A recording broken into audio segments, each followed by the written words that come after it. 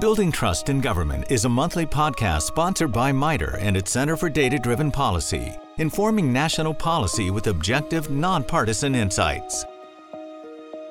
Hello, and welcome to the third episode of the podcast series, Building Trust in Government, a conversation about creating outcomes through policy and partnerships. I'm Jim Cook, MITRE Vice President for Strategic Engagement and Partnerships and the Executive Chair for MITRE's Center for Data-Driven Policy. Today's conversation is going to focus on the President's Management Agenda Initiative. My guest today is Terry Gerton, President and CEO of the National Academy of Public Administration. Prior to joining NAPA in 2017, Terry spent more than a decade in the senior executive service with the Departments of Labor and Defense and has 20 years of service as an active duty Army officer. Thanks for joining us today, Terry. Jim, it's great to be here. Thank you. So this President's Management Agenda Initiative was launched with the release of a vision for modernizing the federal government. Many of the priorities in the PMA are not new issues. They've appeared in the PMAs of past administrations. So one question, Terry, I'd like to ask you to get your thoughts on is this. Given that some of these challenges are not new, where do you think, or how important do you think it is that the fundamental policy issues are tackled in order to facilitate or enable implementation of some of these initiatives? Well, you raise a great point about policy and implementation and how they need to go hand in hand.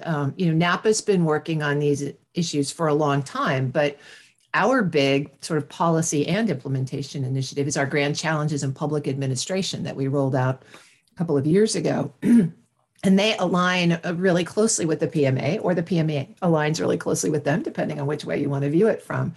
We have a grand challenge to modernize and reinvigorate the public service. Obviously, that's about building a workforce for the future and all of the things you need to do to create a system that is attractive to the best and brightest, that motivates and develops them, and that makes sure that you have the people with the skills who can deliver on the rest of the agenda. We have a grand challenge to promote social equity. And one of the things that I think is really cool in this PMA vision, at least, is that it's got a set of values that go along with it. And social equity is a core value there. So it gives a different perspective on the policies and practices for improving how government works, not just for the sake of being more efficient, to be more efficient, but really to be more efficient and effective so that we have an impact on a more equitable society. And we have a grand challenge to build resilient communities. When NAPA talks about resilient communities, we're not just talking about climate resilience, but we're talking about strong and healthy communities that invest in and promote the well-being of their people in a really integrated way, which aligns really nicely with the values that are espoused in the PMA vision. We want a more equitable and more healthy economy and community. And then we have another one that's about developing new approaches to public governance and engagement. And that, I think, is where the customer experience perspective really fits. If we design our government processes from the perspective of meeting the needs of our customer versus meeting our own administrative needs, that could dramatically change how we do the business of government. So I think all three of the PMA vision priorities, workforce, customer experience, and government operations, are completely integrated and dependent on each other. And then improving government effectiveness and improving customer experience are kind of two sides of the same coin that rely on the workforce and the talented perspectives that you need of the people in government to actually deliver the goods. So I think there's this really interesting collection, but also integration of ideas and principles that go into this PMA that then start to inform policy and practice. So you cited a number of really great examples where I think the intent in the PMA is to really drive transformative change. So can you say a little bit about the role that you believe, or how do you think it's best to approach this in a way that we create that change through policy rather than having policy exist as a fundamental constraint on change? I think it starts with your perspective about why do we do the things that we do in government. And ostensibly, especially at the federal level, our programs are about delivering benefits or supporting our constituents across a variety of spaces. But fundamentally, we design the programs to make it easier to manage, as opposed to designing them for outcomes. So what I think this PMA has the potential to do is change the starting point for policy discussions. Why are we doing the things that we are suggesting we do? So if we're going to change government back-end processes, acquisition, budget, all of those kinds of things that kind of happen behind the door, if we're going to change those, why are we changing them? Well, if we're changing them so that we deliver better services and get better outcomes, then that's the policy objective, but it can reshape how we integrate and think about how we design the processes for implementation on the back end. So that's where I think there's a different spin on this PMA than I've seen in many of the others, which were all really focused on improving execution of government programs, being more efficient, being more cost effective. But this PMA says we want to be more efficient, we want to be more cost effective because we want to deliver better outcomes in this way. And so I think that's going to change how people designing the implementation think about what the rules need to be of the programs that are going to be implemented to support the policy. Mm-hmm. No, I agree with you. I mean, I think in this PMA, there's some clear intent conveyed and a real focus on outcomes. But just to kind of build on the point you just made, so is there anything that we can learn from the experiences that we've been through in COVID? There were a lot of changes that were forced as a result of that situation, some of which involved either policy adjustments or waiving certain policies that had been in place longstanding in order to get something done, especially in terms of providing services to the public. Do you think there's anything that we can learn from that in terms of how to drive change, and whether there's changes that you saw occur as a result of COVID that ought to be codified in policy? The list of lessons learned during COVID is probably, 1,000 pages long, right? But there is one that I think is especially important and that NAPA is really leaning into. And that is COVID forced us all to recognize that the federal government isn't the one actually on the front lines of a lot of public service delivery, right? It is the federal government's partners in state and local governments and their partners in the nonprofit space and even industry partners who actually deliver government services to most people. So I think the most important policy lesson we all learned is that we cannot forget going forward that federal assistance programs work best when they're coordinated on the front end with those partners. When the rules are negotiated in advance, when the federal government says, how can we get this money to you in a way that's going to make it easier for you, state, county, local government, to deliver the services and create the outcomes that we all intend, whether that's public health, public services, social services, housing, education, any of it. And we saw that with the first tranche of assistance money that went out. And what we heard back from states and localities was, wait a minute, we don't understand those rules. It would be much more helpful if you changed them and gave us some different guidance. We were able to incorporate that new guidance in the second round, and the second round of programs has been much more effective.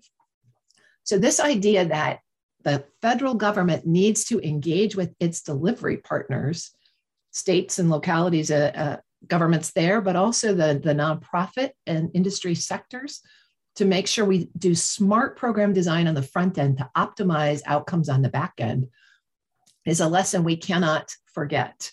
And our Center for Intergovernmental Partnerships is right in the middle of this, really creating these opportunities for conversation between agencies at all levels of government to help identify innovations in program delivery, discuss these kind of systematic changes, and improve how our whole government system can function. So you've talked about this integration, not just within the federal government, but between federal, state, and local government. Can you say a little bit more about agility also? Because it seems to me that's one of the other lessons coming out of COVID is the understanding how we create more agile government and what are some of the policy implications there. Well, you're absolutely right. And of course, we have another center for that, our Agile Government Center, which is trying to take these principles of agile software development, scrums and rapid iteration and customer experience, and turn them into management principles. And perhaps I think there's probably two that come out as being most important. The first is this idea of focus on the customer. How does the customer receive these kinds of services, and how do they want to receive them in a way that we can make it easy for them to access this? You saw it with the child tax credit, where it was a benefit to people who'd never filed taxes. Well, how do you find the people who've never filed their taxes to make sure that they know that they're eligible for this important benefit, right? So again, designing programs from the customer experience to start with is a key principle of Agile. And the second, I think that's really important coming out of COVID, is rapid iteration for change. So get something fast, get it out there, and then adjust. Don't wait till you can deliver the perfect product. And a great example of that was the federal government's website, where you could order your at-home COVID tests, right? They put it out fast. They thought about it from the customer perspective, and it went off pretty much without a hitch. They were able to adjust really quickly. And that's a great example of applying Agile principles to these kinds of government service delivery problems. Okay, great. Thank you. Thanks, Terry. We're going to take a quick break. When we come back, we'll talk about workforce, customer experience, and some of the other specific priorities in the President's management agenda. I'm Jim Cook, and you're listening to Building Trust in Government.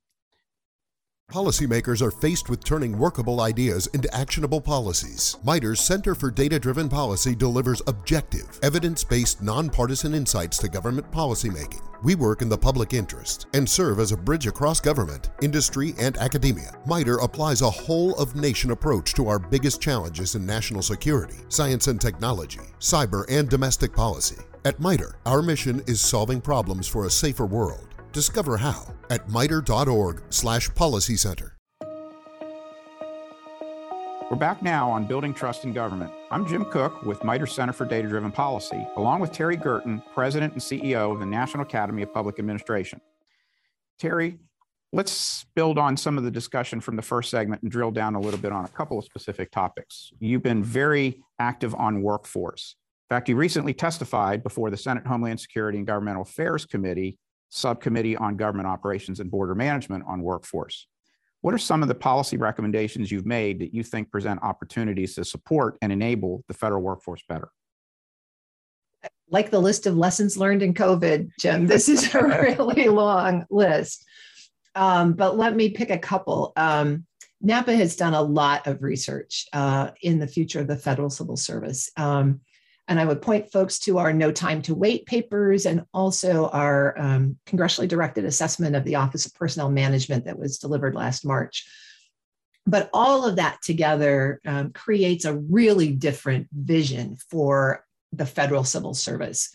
We imagine OPM as the center for policy development and learning and alignment, less focused on compliance and more focused on data-informed risk management approach to managing the federal civil service. And then a federated system that allows every agency's chief human capital officer to be the leader for recruiting and retaining the talent necessary to accomplish that agency's mission, because agency missions are incredibly varied, and the kind of people that you need to perform those missions are varied, and they respond to different incentives, and they have different career objectives. So at the core of it is a really different vision for how we should manage this incredible workforce. But the second piece of it that I really think is important is this idea of moving from skills and competencies that are vested in a position and recruiting individuals for a codified and documented position to a real talent management approach, which would envision sort of broad lines of work where you would recruit individuals for potential, where you'd intentionally train and develop them, where the competencies would be resident in the person, and there would be talent management boards or groups that would make sure that there was intentional career development. We have to shift away from a focus on position fill to a concept of a talented workforce that we train and develop to accomplish the mission of the organization.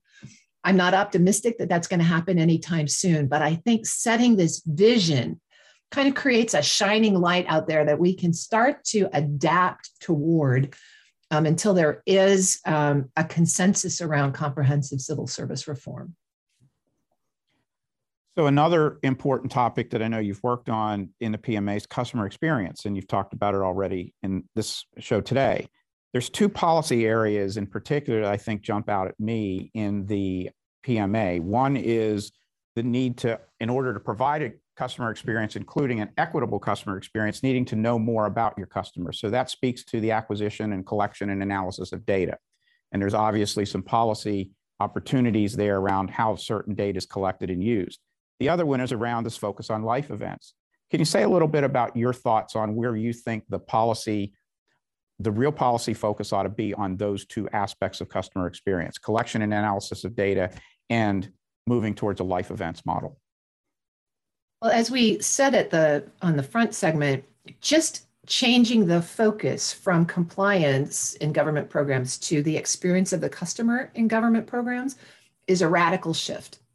I mean, as an example, think about how you engage with Amazon, right? Mm-hmm. Amazon knows your browsing history, your buying history. It has your credit card. It knows you well enough to suggest things you might like, right? And it gives you one-day delivery and quick click checkout. You accept that from Amazon because you're willing to trade some security to Amazon because you trust them for fast, reliable, secure service. If I was the government and I asked you for that information, would you sign up? Probably not. Because people don't trust the government to maintain that same level of security. So from a policy perspective, if we start with customer experience, we have a lot of work to do on the back end to be able to deliver that kind of seamless, secure, trusted response to the customer. The life events model is one way, but we've got to get after the back end technology and individual workforce competencies to deliver that level of service. But we need to do it because that level of service is core to increasing trust in government. So that the customers of government believe that the government can be trusted to deliver the services in a secure way. So it's a classic case of where policy on the front end informs the implementation steps that need to be taken on the back end. Mm-hmm. And you think that you think that the primary barrier is a sense that the data will not be secure? You think there's anything else at play that should be addressed? Well, we have a lot to do to just simply invest in the technology that can deliver that kind of experience.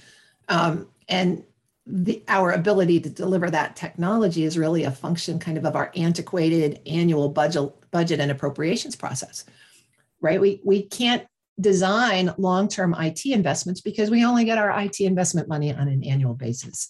Mm-hmm. So there's structural investment that needs to be made. There's workforce training and development that needs to be funded.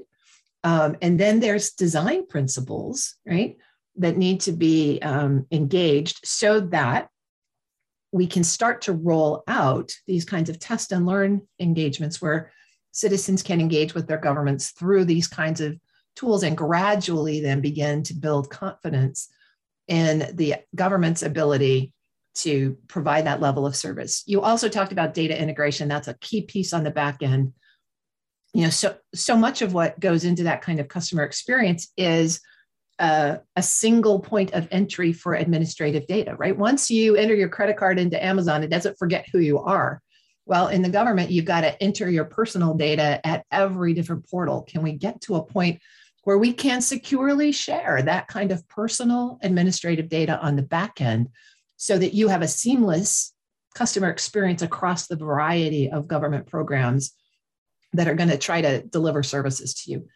It's not an easy problem, but if we really are focused on that point of service delivery, it can radically change how we do the integration on the back end.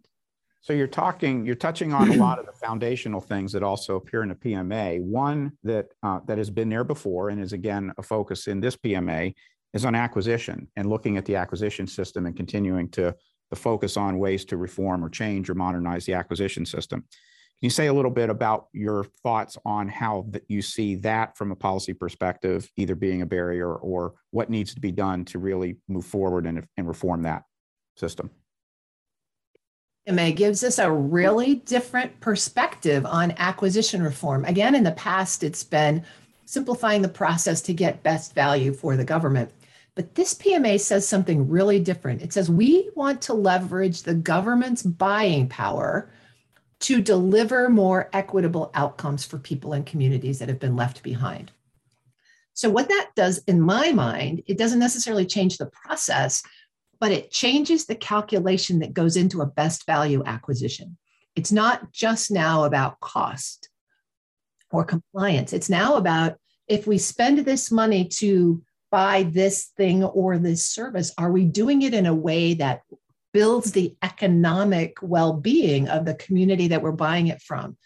And that's a radically different approach to what government can do through acquisition. I think that is a hugely important factor here, and it doesn't get a lot of attention because we talk about acquisition reform, and there's, again, thousands and thousands of pages that have been written about how to simplify and modernize and make more responsive the acquisition system. I think it's really important here that we're saying it's not just about cost and performance, it's about economic community outcome in our acquisition process. So I have one final question for you in about the last minute we have available here. This is a topic that I know we both care a great deal about, and that is evidence-based policymaking and decision-making. So this is mentioned in the PMA again. But in today's environment, especially with the amount of misinformation and disinformation and concerns about trust of sources, how do we create a more evidence-based policy environment? What are some of the things that you would focus on?